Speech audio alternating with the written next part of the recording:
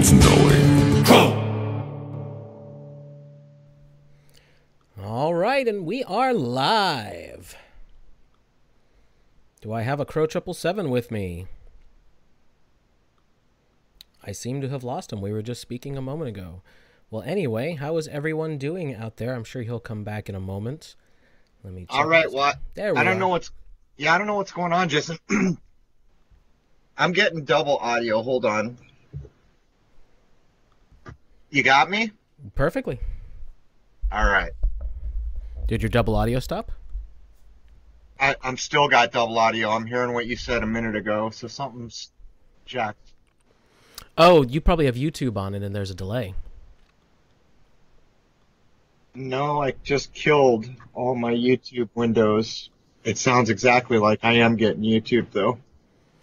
No, I killed the window, too. Maybe refresh your windows? I don't know. We could always disconnect and reconnect real quick. I'm going to hang up on Skype and call you back. All right. Let's do that. All right, everyone, hang tight. Let's see. Okay, I'm still running. All right, everything looks okay. We'll just add CRROW back in momentarily. So, there we go. All right, that looks okay. Okay, I'm assuming everybody's still hearing me. Hello to everyone. I don't want to type a million things out, but I am reading through the chat. Hello to all you wonderful people. Thank you for being here.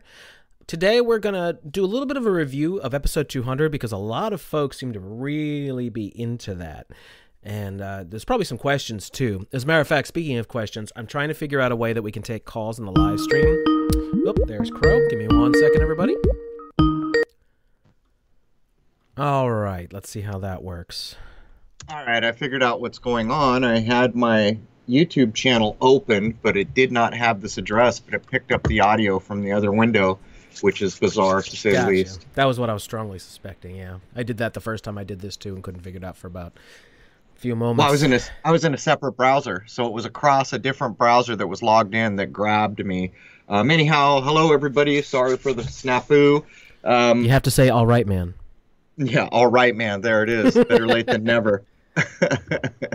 I understand the good gentleman over at Globebusters referred a bunch of people into us, so thank you guys for that. What do we got for openers here? Well, I was starting to tell everybody that we're going to do a kind of a review-ish, as it were, of episode 200 because a lot of people seem to really, really like it. And there probably are a lot of questions regarding it and how it ties into a lot of the previous work we've done. But we got an outstanding response on it, and I was really happy to see that.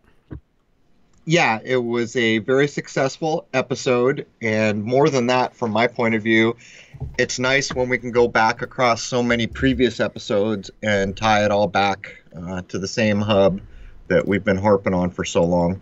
By the way, I see Bob just joined us. Thank you so much for shouting us out and getting folks to come over here right after you guys just finished. And we listened, Rose and I listened to a bunch of your stream today. Really cool stuff. CRROW, I think you would have liked it. Getting very science-y and trying to dissect stuff. It was very, very awesome. Science. Yeah, thing of the past these days, isn't it?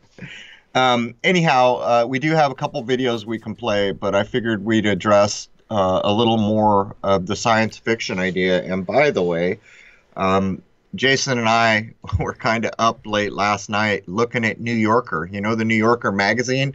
Looking at the covers, very telling. Going back, looking through the New Yorker covers, tying it to 2001, all kinds of stuff going on there. But what got us started on it is Back to the Future. Everybody knows why Back to the Future was made and what it's pre-echoing, but very few people know that the same director, Zemeckis, made another film exactly 30 years later, which matches the time travel distance in Back to the Future in 2015. So 30 years in real time, or in the real world. What is it called? The Wire? Is that right, Jason? Man on a Wire? The Wire? The Walk, I think. The Walk. And anyhow, that guy that's supposed to be Philip Petit is actually dressed identically to Marty McFly. So there's an absolute crossover there. And that's what we were starting to look at a little more carefully. And as we were digging into it, of course, we started looking at Doctor Who and found that it was launched on the day, or basically the day after the JFK nonsense. But Yeah, we've been busy. By the way, I found another tie-in, and that's with Blade Runner. Did you know that Blade Runner, the original Blade Runner, is taking place in November of 2019? So there's another 9/11 encode. So wait a minute. What's the real year it's supposed to be? In the beginning of the first Blade Runner, it Yep. says Los Angeles, November 2019. So there's another 9/11 encode that I picked up on when I rewatched it the other night. It never ends, man. It just never ends. But there is a really bizarre story being told between Back to the Future and The Walk or whatever that other 2015 film is. And what got us started on it is we went to go look at New Yorker covers, and we found basically a black and white cover for September of the New Yorker where there's just like this tightrope guy, but there's no tightrope. And on the back is the same image with the same tightrope guy with no buildings there, the footprints of where the buildings used to be there, and it looks like he's tightrope walking on the road that comes off the bridges or something. We'll have to dig into that. There's a story to be told. Yeah, Crow and I work like this, by the way, if anybody is curious. Sometimes we'll just find something interesting, and then we'll start chasing that dragon, trying to catch its tail. Yeah, someone's asking. I'm not going to get much into the snafu with the Mars occultation thing, but Edmonton came into the story is because I thought that's where I had Stellarium set to check the chances to see if it was even feasible. But as it turns out, not only was I not in Edmonton, I was in Providence and an hour off. I have no idea how it happened. I've had this problem with Stellarium before. So it could be user error. It could be some kind of snafu thing with the location in Stellarium, because I literally shut down the program, went back about 40 minutes later, checked it again from what I thought was Edmonton. And then by the time S-Frog and others realized the mistake I'd made, I realized it was checked from Providence.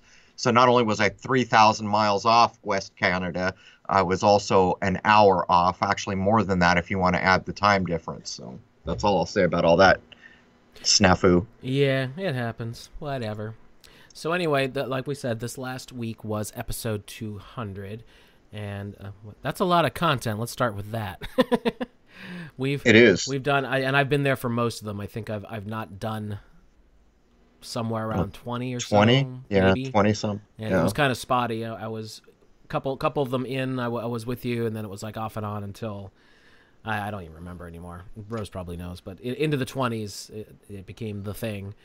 And yes, everybody's talking about the Flat Earth Rocket Man dying. Yes, everybody's talking about that guy. I'm highly suspicious of that whole thing, although I don't know enough about it to make an accurate call.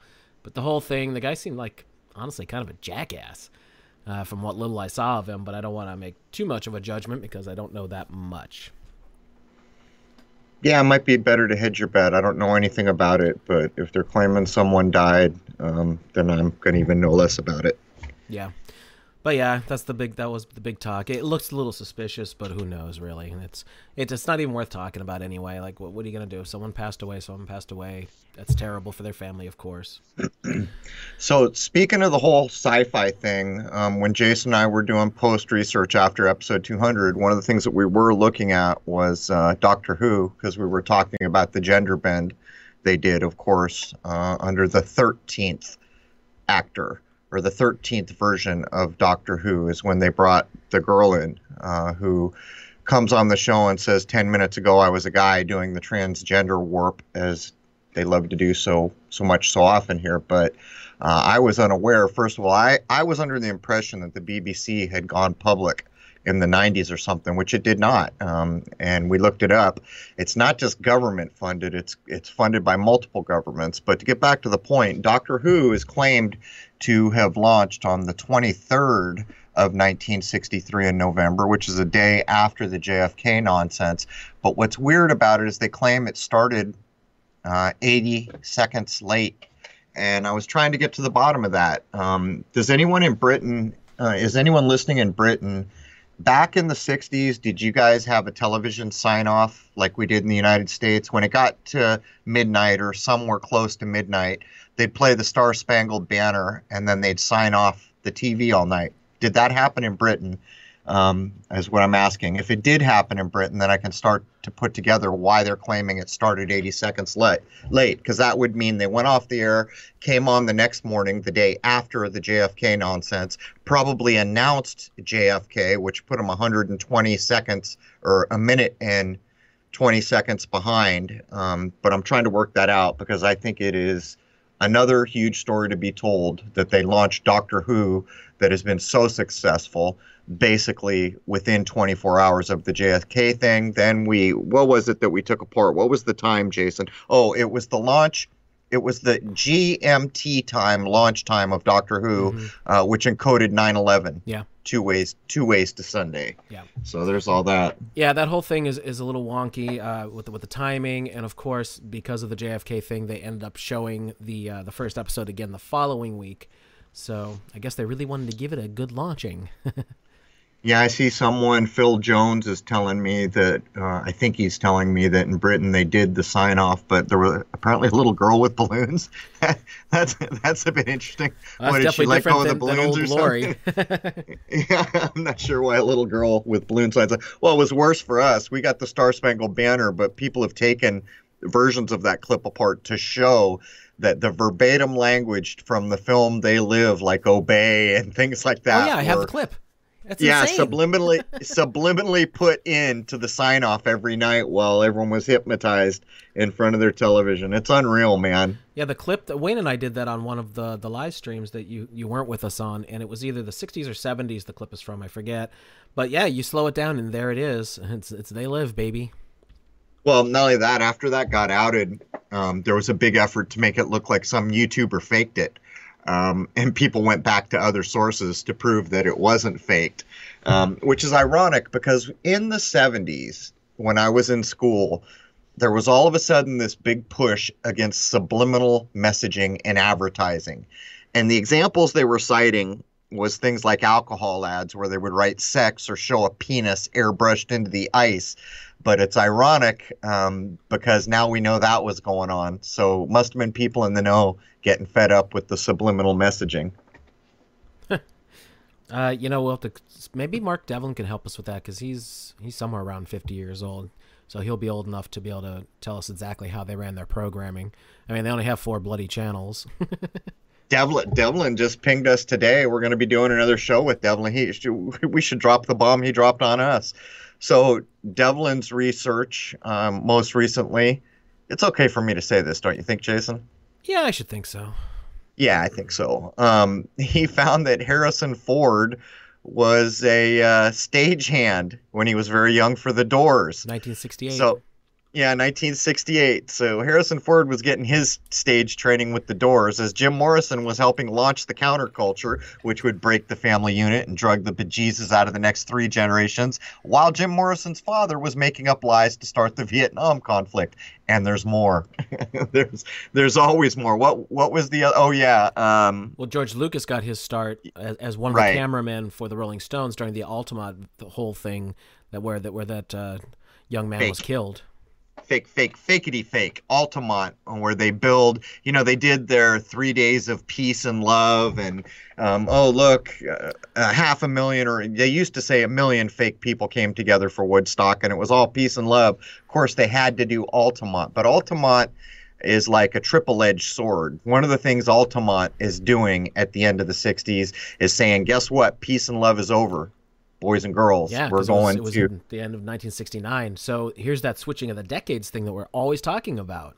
That's right. They're pulling the lever. So of course, Mick Jagger's going to hire the Hells Angels for security because that's a good idea. Possibly go right. It's ridiculous for beer money. And actually, what's ironic about that is there is film. I don't know if they actually show the supposed murder that I don't accept. I've watched it, and you can kind of see it. It's not. You gotta wonder if that was Lucas filming that, don't you? Supposedly his footage did not make it in. He was one of the secondary cameramen, and his was not used according to the mainstream. Well, anyhow, but he was present and was witness to it. Yeah, it always makes me, growing up in Southern California, all the people I know who sold everything they owned and went up to Hollywood so they could be famous in movies. And I feel sorry for him because, I mean, it just goes to show you if people ever do get in from the outside, it's a very rare thing, a very, very rare thing. And as you can see here, Mr. Harrison Ford, which we were led to believe previously, if I'm not mistaken, was a carpenter that some director just happened to recognize or some nonsense as the story goes. But now we're starting to see the real truth of it. He was trained under the doors to get familiar with how stages work and all that, as was Lucas with the Rolling Stones. Never ends. Yeah, Harrison didn't really get big until he did the film in the early 70s with George Lucas. Not Star Wars, but American Graffiti. And then, of course, when Lucas was doing casting calls for Star Wars, he was having his buddy Harrison read parts against other actors. And so the story goes that he couldn't find anybody that he liked as Han Solo as much as Harrison Ford. So he ended up getting the role. Yeah. Well, you can actually go back. There's a group of about 5 or 6 directors, which are the changing of the guards in the late 60s, early 70s. And these are going to be the new power movement in Hollywood. It's Spielberg, it's Lucas, it's Nicolas Cage's family. What the hell? Francis Ford Coppola. Mm-hmm. Francis Ford Coppola. I can't remember them all off the top of my head. Kubrick's on the outskirts. Well, Kubrick is directly tied with Lucas. He was mentoring him to a degree.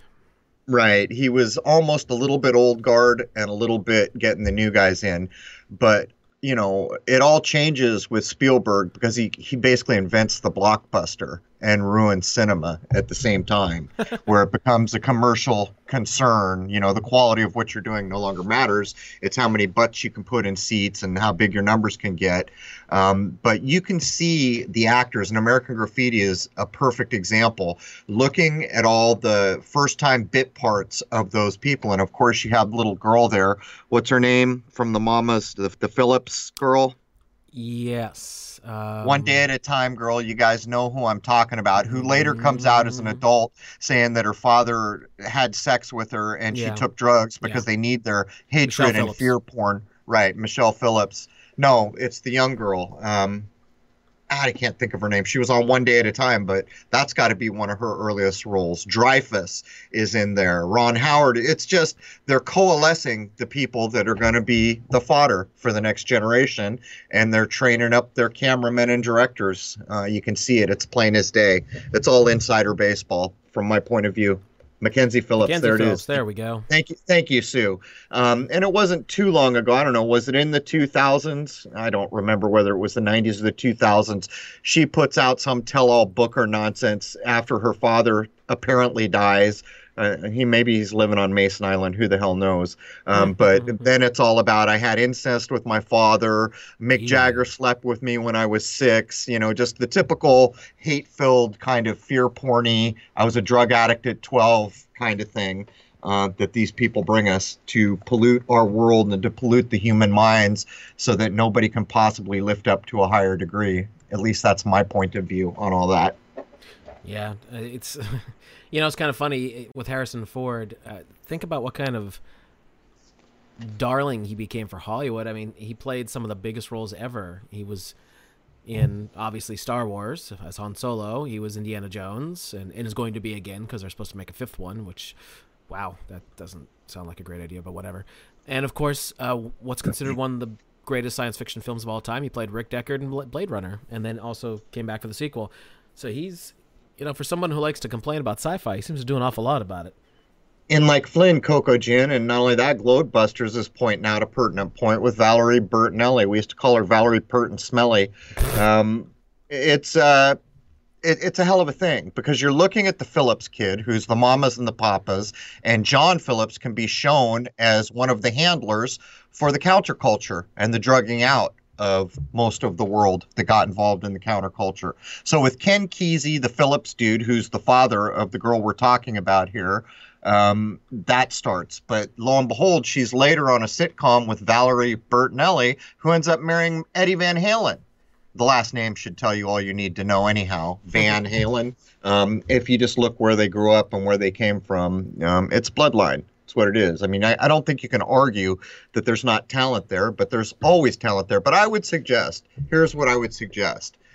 And the vast majority of us, not all of us, But the vast majority, when we were 3 or 4 years old, if our parents pulled us aside and said, we're going to do everything we can to musically incline you, or to teach you to dance, or to help you play violin at an insane level, and that's going to be your main gig in life, by the way. We're going to get the best teach. I imagine a ton of people could be talented at a very high level. I'm just saying, because that's always the catch, is people can't get over Prince is an insider. Well, how can that be? He's so talented. Eddie Van Halen's an insider. How can that be? He's so talented. Yeah, they're talented, but they were groomed for what they're doing, of course. Well, the thing you can also think about is they really got the hang of this stuff in the 60s, and a lot of that stuff was going on in the background. So by the time you see the changeover in the 70s, they've really got things flowing in the direction they want to go, and then all they have to do is keep flipping that script. And you can see it again. They do it again in the 80s, then they do it again in the 90s. Think about all these players. Pearl Jam didn't happen to start and get really big right at the end of the 80s. No. That was still the time of hair metal butt rock. No, we had to wait till 1991 to get Pearl Jam out there to kick off the grunge movement with Nirvana.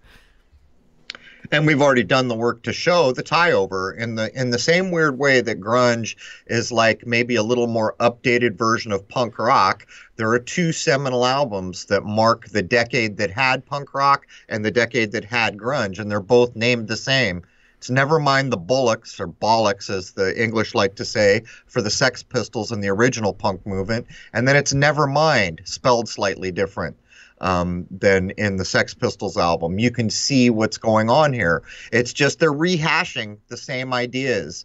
And so what actually happened is we went through the 60s, which was a weird culture, into the 70s, which was a unique culture, into the 80s, which was a hyper artificial but unique culture that was going to be leveraged for nostalgia like almost no other decade. And then all of a sudden we get to the 90s and we're going right back to the end of the 70s, beginning of the 80s. We're going to redo a version of punk rock that's just been done. And this is part of the social engineering ploy that ensures variety is removed from a system. And I've done a lot of work to show people, go look at The Color of Cars is always a prime example of variety being removed from a system so that it can be socially engineered. Right. So anyway, what else do you want to go over with the science fiction thing? We still have a long ways to go on today's episode. Well, there was a lot of sci-fi that we didn't cover, and I saw comments of people saying, why didn't you cover this or why didn't you cover that, like Lovecraft? The truth is there's only so much time in a lifetime, and this was, for me, probably close to 3 years worth of research piled into one episode where parts of it have been used for other things, but we didn't include a lot of things. And we did mention Philip K. Dick, which is a whole psyop on its own. It kind of seems like there's no way to unravel and understand the truth about that. And as we mentioned, I think Radio Free Albemuth, which is attributed to Dick, may tell the story there. Hard to know. But if you go back to before the total utter control of all broadcast journalism to things like the original Twilight Zone, it's a whole other thing going on there. Some of those programs still hold up today, the old black and white Rod Serling's, and he's credited with writing a lot of it. But the big difference between then and now is that's all story-driven. I guess we could call it sci-fi. Oh, sure. It is. Yeah, it is a version of science fiction, I suppose, but it's more story-driven. It doesn't rely on fancy camera shots, special effects, CGI, explosions, repeating machine guns, grenades, all the things that they rely on now to tell a story and try to keep your attention. A good example of that would be one of the worst films that I've seen in recent memory that I couldn't even sit through was Aquaman. Unbelievable, just like a manic assault on your senses of how much color and movement can we throw into a single frame. So when we go back to those old versions, it's almost like you can see the point at which Tavistock and the studios and everybody said, okay, Rod Serling, those were fun stories you were telling, but now we're going to do something else. I mean, what do you think, Jason? That's a personal observation that I have. I don't know if you agree with it. Yeah. I'm trying to think. I had something I wanted to say about Dick. Oh, I remember. Before this slips my mind again. I actually looked into Dick a while ago when we were talking about it. Do you remember me saying I couldn't find enough to do a full program, but I did find some documentation on it? Yep. what it was is some other folks had looked into it as well, and they had done some FOIA requests, and the FBI did look into him because apparently there was a lot of drug stuff going on around him, and the general consensus was that he was kind of harmless, but he did have a lot of people kind of hanging out, sort of like a leftover of the hippie days in the 70s, with a lot of drugs going on, and he was kind of out of his mind a lot of times. And he had multiple wives and things like that. Basically, he was kind of a little emotionally unhinged. Yeah, but look what S. Frog is saying. This is case in point. For a mind that grew up where something like the original Twilight Zones, which are wholly story-driven, there's almost no budget in the sets at all. Right. The entirety of the effort is in the story, in the telling of the story, and shooting with whatever set you can put together. That's a more common sense, down-to-earth, slowed down, mellowed out mind. For someone of my generation to get into Aquaman is, it's overwhelming. But you see, the children have been conditioned into this. It's like D-Live. Right now, we're streaming on D-Live, but I can't leave that on my desktop. All that kind of flashing GIFs, it reminds me of a CD version of Vegas, and it's hypnotizing. I can't stand it. All these GIFs and colors just constantly flashing at you. So I think this really shows the switchover, the kind of programming that we've all come through, where people almost expect that level of color and movement in every single frame at this point. Absolutely. Now, as far as the Twilight Zone, you could also include some of the other programs at the time, the Outer Limits and all that. Right. You got to consider that back in these days that we're talking about, most of that stuff, the reason why they can remaster it and make it look good these days is because it was shot on 35 millimeter film, a lot of it, which was expensive in general, but they didn't have digital yet. It's a different world today where you can do shot after shot after shot, take after take after take, and cobble it together later however you like, because you're shooting on digital and it doesn't cost you anything other than the time, whether or not you want to put in or not. When you're talking about these shows like The Twilight Zone not having a lot of a budget, they still had to have somewhat of a budget just because of the sheer apparatus required and how much film are you going through and all that kind of thing. So yes, it definitely cost money, and special effects obviously weren't like what they would even be in the 70s or 80s, and you had no choice but to rely on story and strong acting. And a lot of actors, of course, will be theater actors, especially more so in those days. That was another big thing that actually helped prop up the early Doctor Who, was very strong casting choices in the lead to be able to carry it on screen with some of the worst effects you've ever seen, because they just didn't give them the budget to have anything. But again, it was story driven again. That's a key point. Absolutely. Is there's actually a story to tell. Look at Star Wars, prime example. Story to tell the first time. The further you get away from the first one, there's really no story. Or if there is, it's not really effectively being told. All these other things are going on. And by the way, I would point out again to S. Frog, remember the work that I did when I was showing that the brainwaves of a human being under the influence of habitual TV is identical to an opiate user? We went all through the brainwaves, what's doing it. One of the mechanisms that was not well researched, which I did on my own, is what I call the quick cut. And I knew it because I'd been editing video since the mid-90s.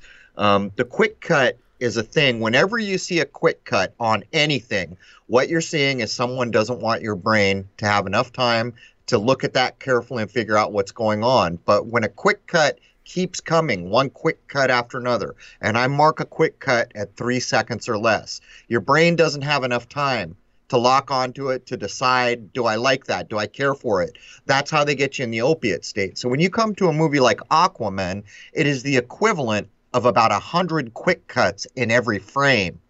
So for an hour and a half or 2 hours or however long it is, you are just barraged with the equivalent of many, many quick cuts in each frame. And I would love to see research on the brainwaves of a young person under the influence of Aquaman, because I'd like to know what it's doing.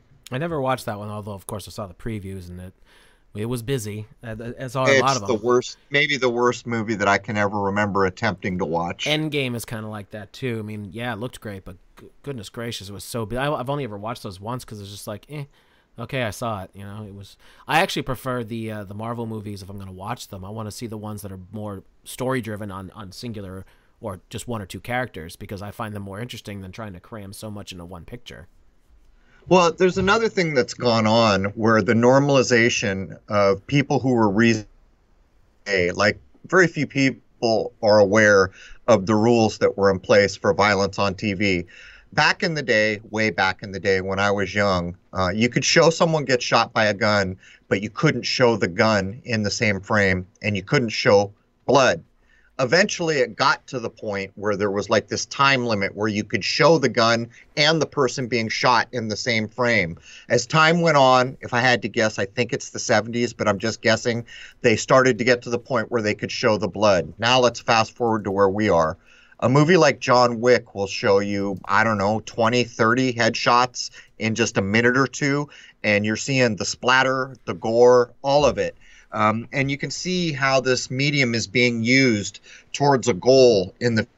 But what this does to a person who's invested in these things is it destabilizes your adult mind.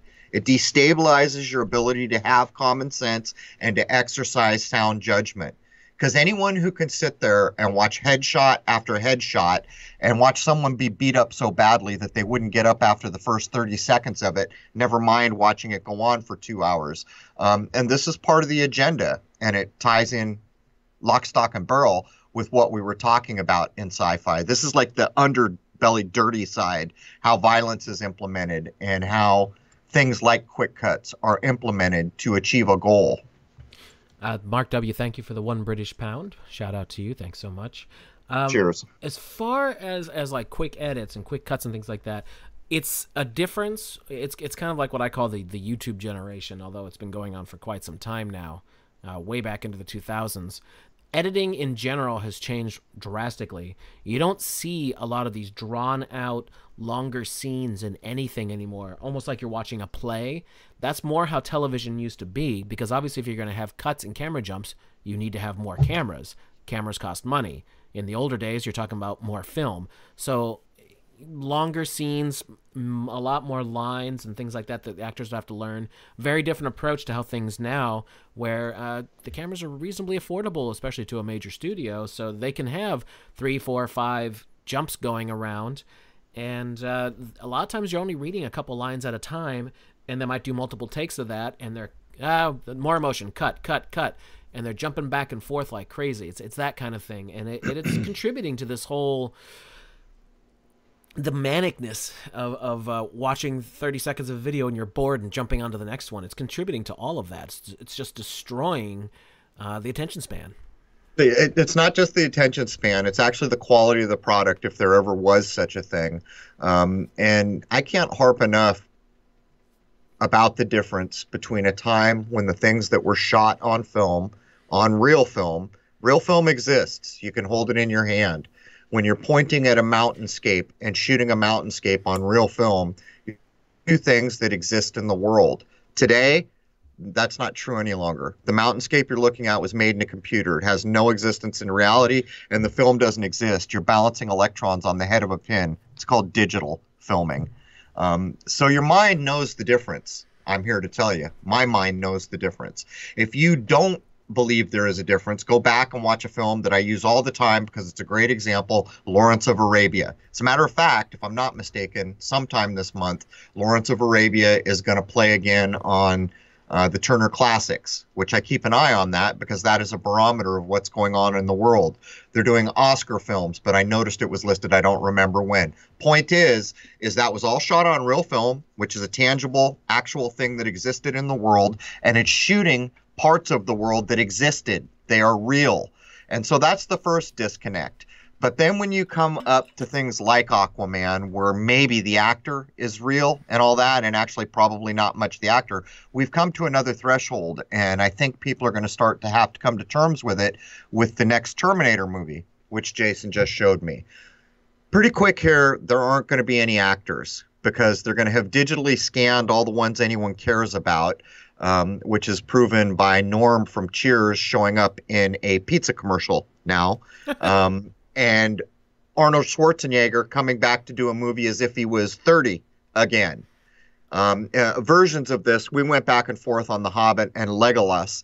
I had initially thought that he was CGI'd in, but I think what actually happened is they needed to make him look younger, so it's a bit more like the deep fake. The point I'm making is we are quickly headed to a time where not only will the environment be fake, the medium called a camera that captured it will have no existence in reality because there's no film in the camera. You're talking about electrons balanced somewhere, and the actors that are being filmed won't exist anymore. They'll just be derived from body scans, or they'll make up new ones. Really, maybe the beginning of that was Max Headroom, but there was a real actor behind Max Headroom too. Yeah, I've actually seen that dude in a bunch of stuff.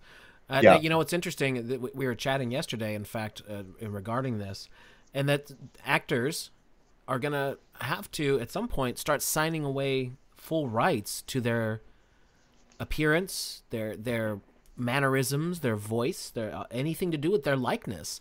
Because as this technology keeps on progressing, at some point it may be they walk into a booth, the computer does a full scan, and you're like, "Thank you very much." Well, I can address that. I've said for a long time that from my point of view, for the majority of the big stars we ever see, what you're looking at is fame on loan. The day that a person quits being Joe Nobody and becomes Joe Rockstar or Sally Movie Star, the day that individual crosses that threshold, they've been made a different level, almost like a king or a queen in a way. They can get on any jet they want. They can check into the most expensive hotel room. They don't need a passport. Everyone in the world knows who they are. They've been given almost like royalty for a period of time. And I maintain to this day, David Bowie had to give it back. Prince had to give it back. Everyone has to give it back. It's on loan. If that assumption, which is backed by a lot of research, is correct, and I would bank that I'm not far off if I'm missing it all. But here's the point I would make. When Prince quits being Joe, whatever the hell his name was, does he own that persona? And I would suggest to you he doesn't. And I would suggest to you that was what the whole Prince, the guy formerly known as Prince, now as some unpronounceable symbol, was him pushing back against the fact that he did not own his identity or control his life. And I think that's what you're looking at. So when you get up to Arnold Schwarzenegger doing a full body scan, full voice print, does Schwarzenegger own Schwarzenegger, or is that a persona? And I would suggest to you that when they went under contract to do all those things, the studio must have owned all the rights and likenesses of that character, or that the person playing that character could come back and sue them at some point, right? Stands to reason. And such things have happened with the gentleman who played George McFly in the first Back to the Future, and then wasn't involved with 2 and 3, and that became a big old thing. By the way, Graham, thank you for the 20 British pounds. He says thanks for being you. Thank you. That's very cool of you. Hey, Yeah, we hit over thanks so 400 on the You know what? I noticed someone, I didn't want to cut you off, but I forgot. I was watching it go by as I was running my jaw here. Someone mentioned Akira Kurosawa. Back in the day when I had become disillusioned with Hollywood back in the 80s, I became a fan of foreign films. To me, they felt more authentic, less contrived, less programmy, which is kind of true on some levels and kind of not true on others. And Kurosawa is a bad example because later on he teams up with Hollywood. But some of the early Kurosawa works make the point. The power of those films is they feel tactilely real. It looks like you're in a real Japanese village. It looks like you're in a place that exists in this world. But not only that, the storyline is there to back it up. So it might be the difference between some dude painting an oil painting and some dude painting a Rembrandt. There's a difference in the quality there, right? And that's what I'm pointing out here. It was literally a decision I made in about, I could almost put it because I remember it. It was before I went into the Marine Corps. I would put it at about 86 or 87. I was already disillusioned with Hollywood, and I was going after all these foreign films. And the more obscure they were, the more enjoyment I derived from them personally. And later come to find out that a lot of them, are in the same vein, just maybe not up to the same level. But there's all that. I wanted to mention it, Jason, because I saw someone mentioning Kurosawa. Oh, well, by the way, that's a direct... that's what Lucas directly took for the original Star Wars. He took the movie and then just kind of changed it over until it finally was different enough that he could do Star Wars. But there was a point I wanted to make when we were talking about film and all that. Big difference with the same director, and that would be Peter Jackson. When he did the original Lord of the Rings, which is almost 20 years ago at this point, getting close, I believe Fellowship of the Ring came out in 2001, and then 10 plus years later he did The Hobbit. When he was going into the Lord of the Rings, just to show you how the mindset changed, everything, of course, was shot on film. Digital cameras were just starting to be a thing, but everything was done on super high-quality film. Those films are gorgeous to look at even today. And his mentality that he was very open about was, I want everything to be practical effects as much as possible to try and capture this world, and the only things that will be CGI is what is impossible to still serve the material. Obviously, when you're creating stuff that's coming from Tolkien, you're going to have some fantastical things that can't be done with puppeteering and makeup and all that. But his mentality was, do as much as real as possible because it looks better, and only use the CGI when it's absolutely necessary. Jump ahead 10 odd years to The Hobbit, and he's shooting on digital at 48 frames a second. If I might be wrong about this, but if I remember correctly, when I had first seen about it, they were going to shoot it very differently. I'll double check that whether it was on film or not, but I remember them talking about how they wanted to shoot it 48 frames per second instead of 24 frames per second, giving it kind of like a hyper real sort of thing. And I think technically you could do that on film or digital, but I'll double check that because I don't want to put wrong information out there. We can address that. And by the way, welcome Wayne McCroy. Saw you pop in there. Hello, Wayne. You know, you could almost equate, maybe not one-to-one, but in the same kind of divisive idea, the frame rate that a film is running with the hertz rate of a television. Whenever you see the hertz rate, go look at the back of your television. And by the way, when I was young, they didn't call it hertz, they called it cycles. If you're talking about electricity, you typically said 60 cycles per second. Now they call it hertz. Words have meaning. They'll tell you it's a dude's name, whatever. Not going there. Words have meaning. Now they call it hertz like every other fear porn thing in this world. If you go look at the hertz rate on the back of your TV, whatever that number is, if it's 100 hertz, that means your TV is flickering in your face 100 times a second. Some of the hertz rates on televisions now go up over 200. I was recently at an old friend's house that had televisions where the screen curves. I couldn't stand to be in the same room with it. I don't know what it was about it, but the hertz rate was over 200, and colors and just, it was mesmerizing. It was making me sick to my stomach. I had to get away from it. Point I'm making here is when Jason's talking about the first round for Jackson, theoretically 24 films or frames per second was the old classic film when you were using real film. It's usually in the neighborhood of 24 frames a second to Which get is what I shot Shoot the Moon on, by the way. Right, which is what we use for Shoot the Moon. But the point I would make is if you're up in the 40s and then you've gone digital, you're doing the opiate to the mind thing. You're doing the mesmerization. You're doing this thing that the world requires all important corporations to do right now. And that thing is to get away from what's provably real in nature and get towards what's provably artificial and has no existence in nature. This is the gender bending. This is the fear porn.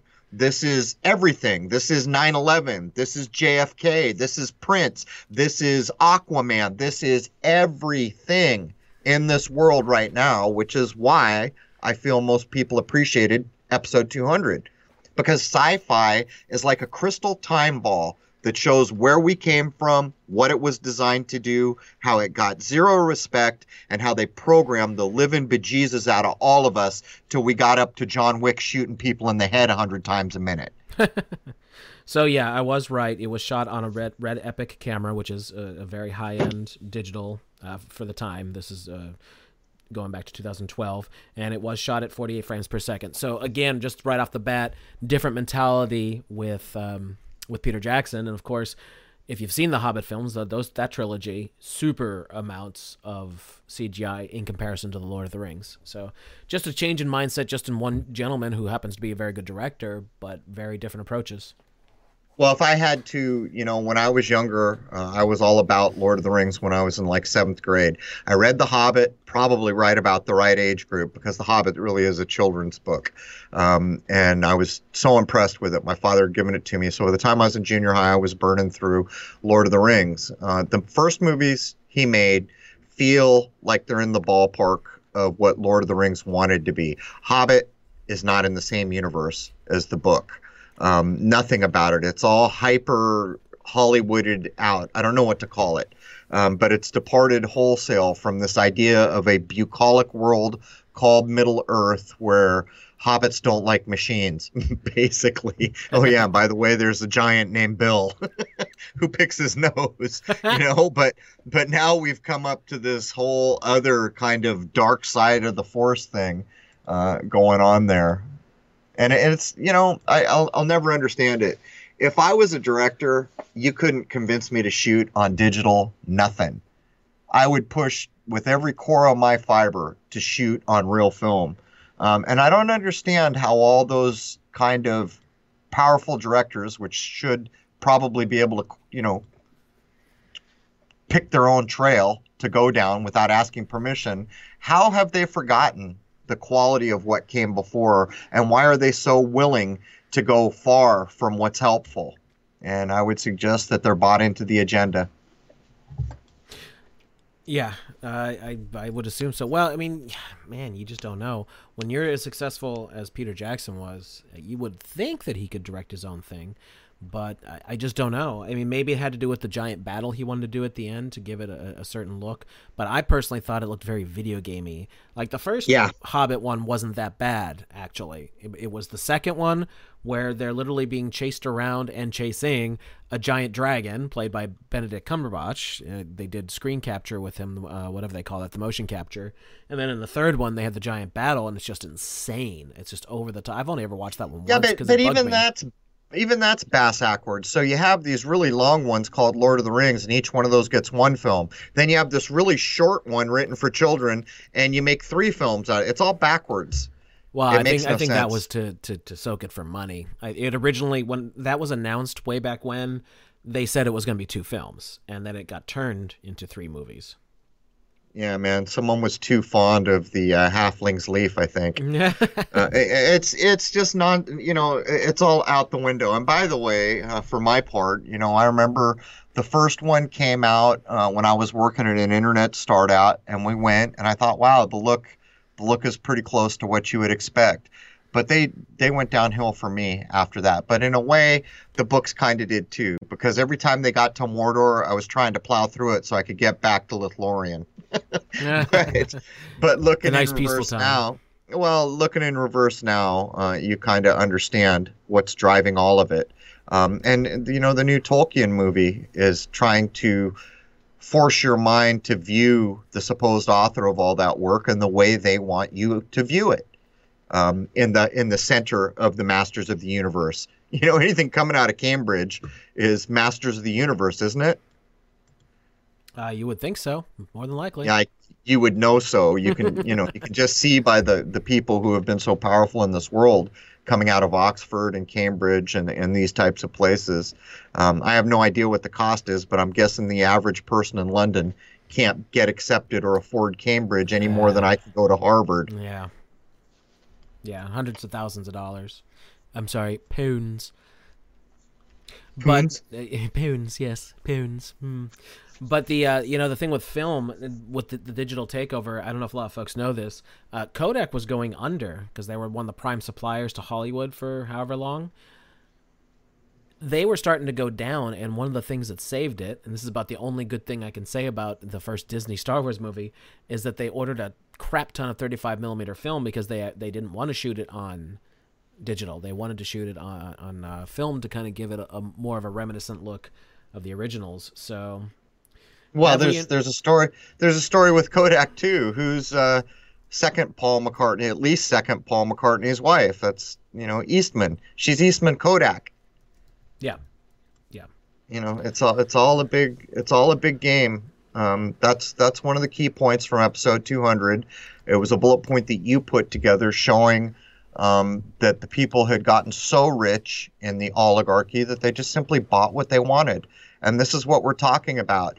It seems now that the corporations that are at that size, and everybody knows what I mean, the Walmarts, the Kodaks, just those massive corporations at a size are all working from the same playbook, it would seem, because there's no common sense in it anymore.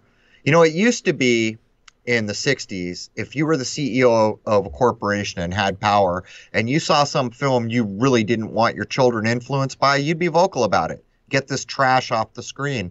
Those days are gone. Nobody does that anymore. And now what you see is Walmart's backing John Wick now. You can come get your bloody bullet snacks for $5 a handful. It's the opposite. It's common sense out the window. And by the way, words do have meaning. Does anyone know what Wick means? There's the riddle for the night. But yeah, Jason, it's insane how far we've come, how quickly.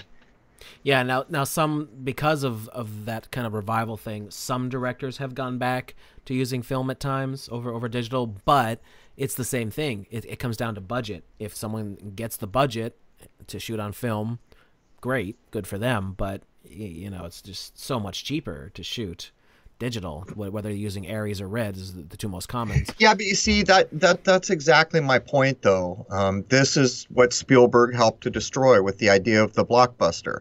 At what point did anything that matter become about how many butts are going to be in the seats and how many shekels can we collect? That's the only thing that matters.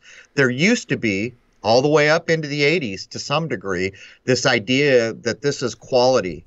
Building here, our hearts and souls are in it. It's like this painting that we want to be the best thing we can make it. That's gone. Those days are gone. And that's what I'm talking about.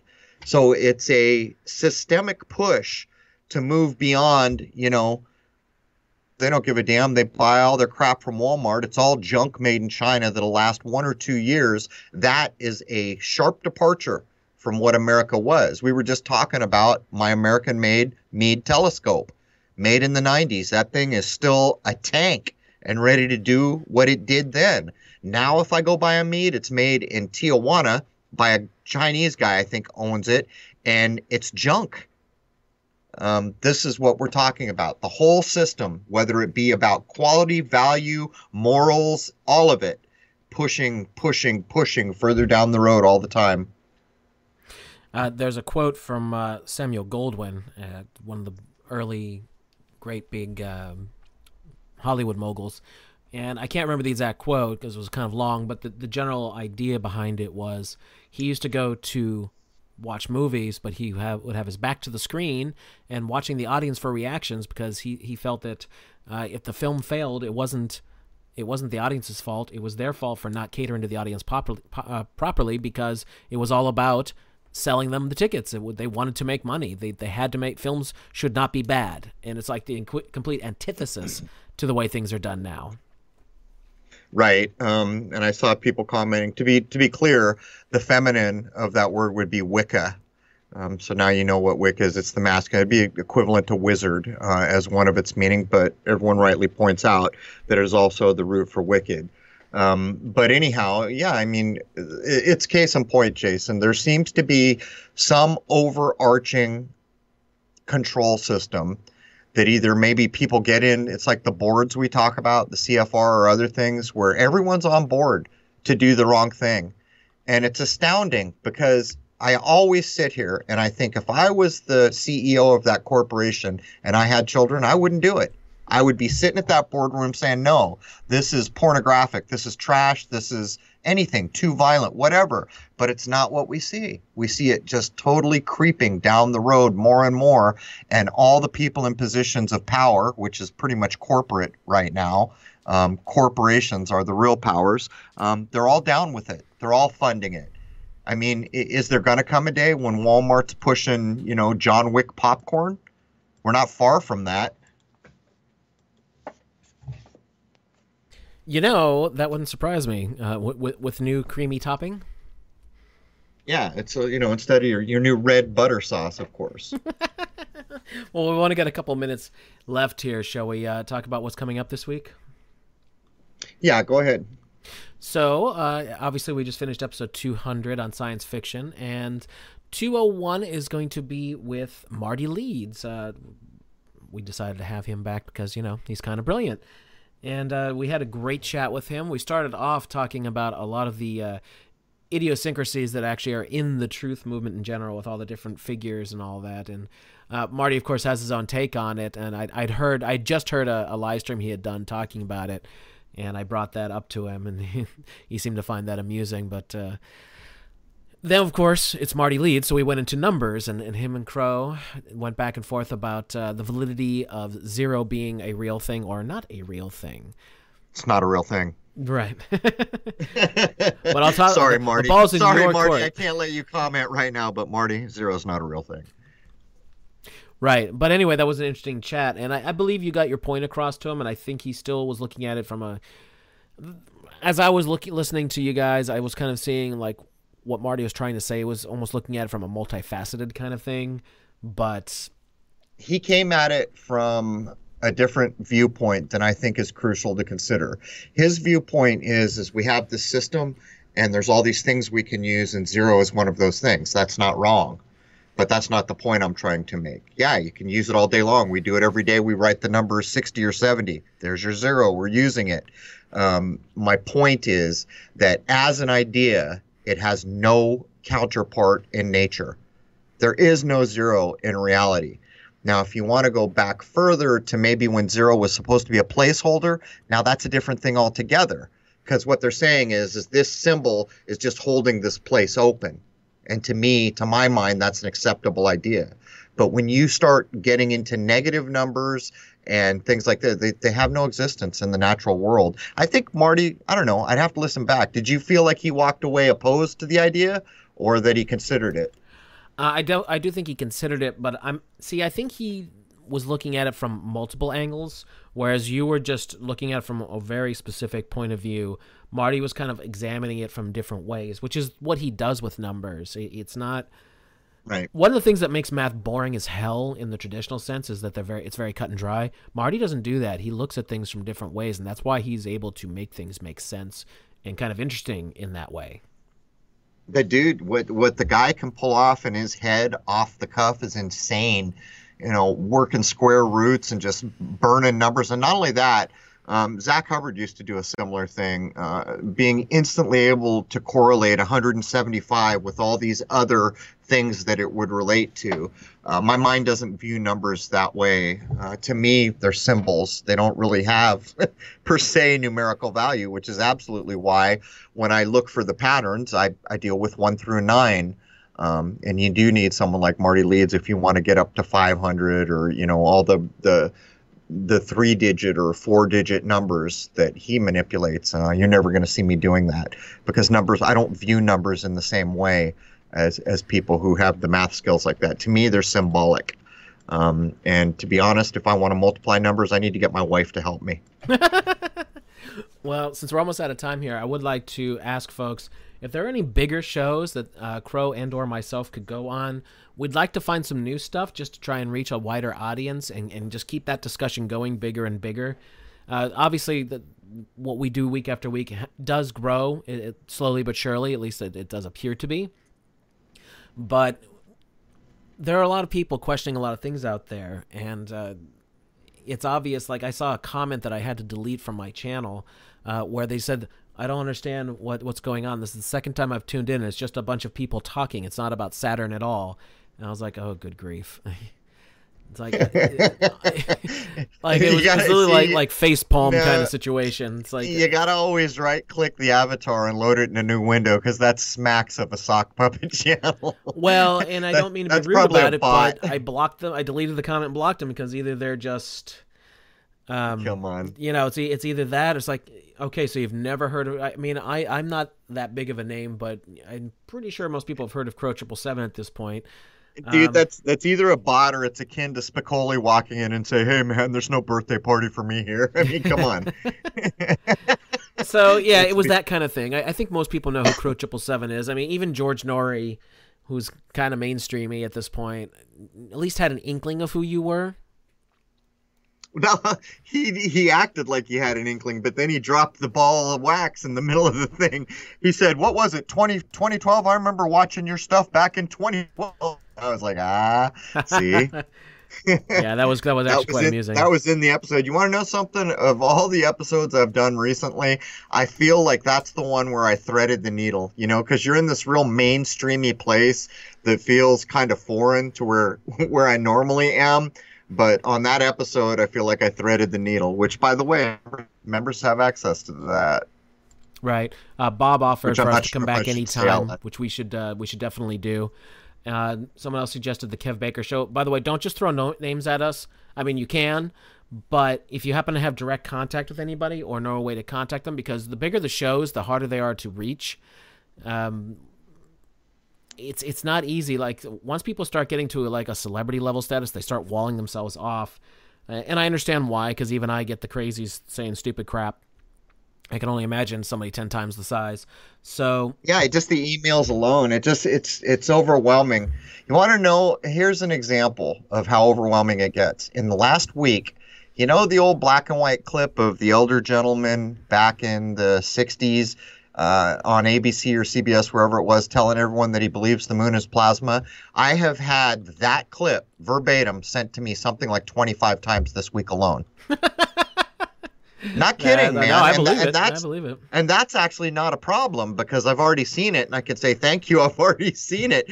But think of all the people who send an email with, oh, you've got to see this clip. And you're all right, you open up the clip, it's 2 hours. You're like, what universe do you think we're working in here? I get 200 emails on the slowest day of the week. Sometimes multiples of that. So I understand, and that's the point Jason's making. Some of these bigger shows, it's just hard to get an email through. Yeah, there are some bigger shows that I would love to get CRROW or both of us on. But anyway, that's our time. Anything we want to get out here in the last minute here?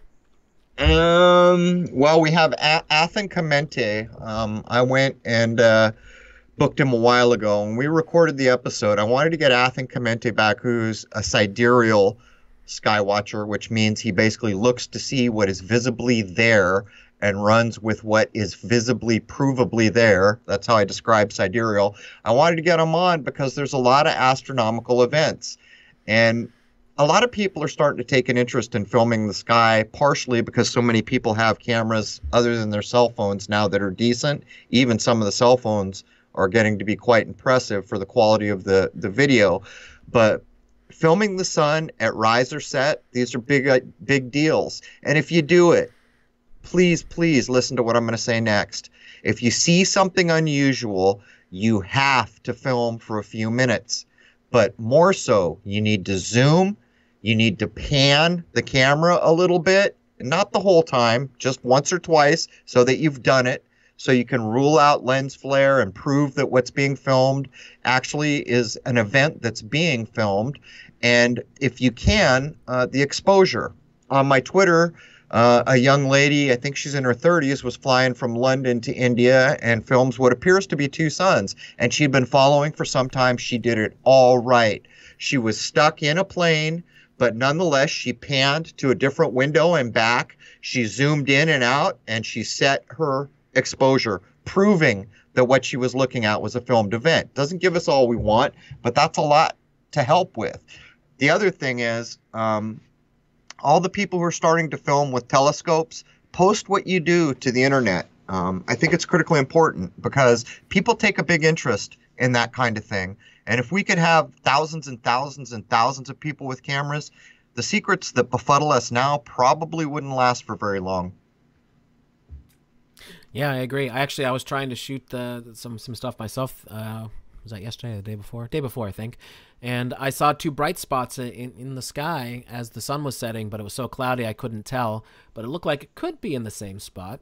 You never know. But I couldn't. It's not anything that could possibly be validated in any way, shape, or form. But it gave me hope to keep looking. So I'm going to give you advice that I don't follow myself because I don't carry a smartphone per se. My phone's a dumb phone. Well, I consider it a smartphone. I consider smart things dumb things now.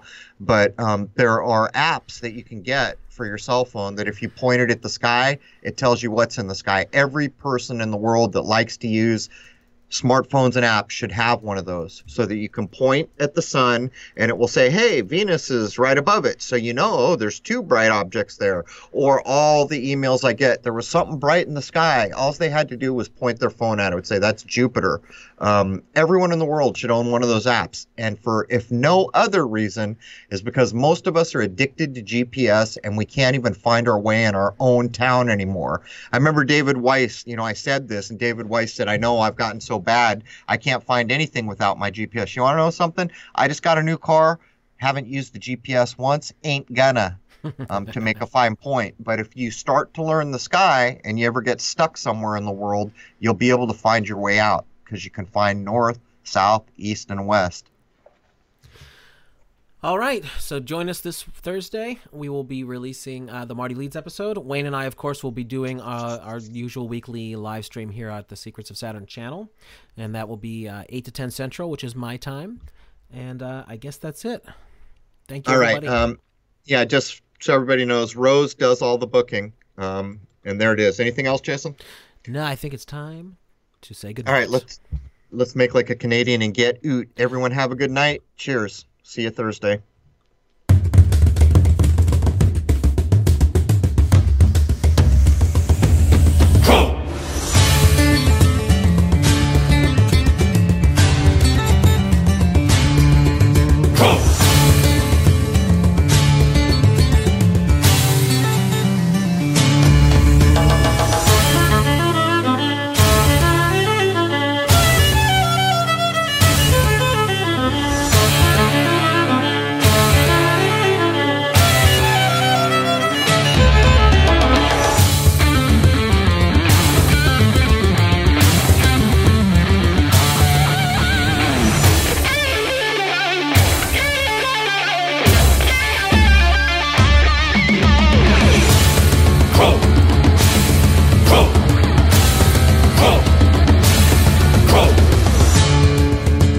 Belief is the enemy of knowing.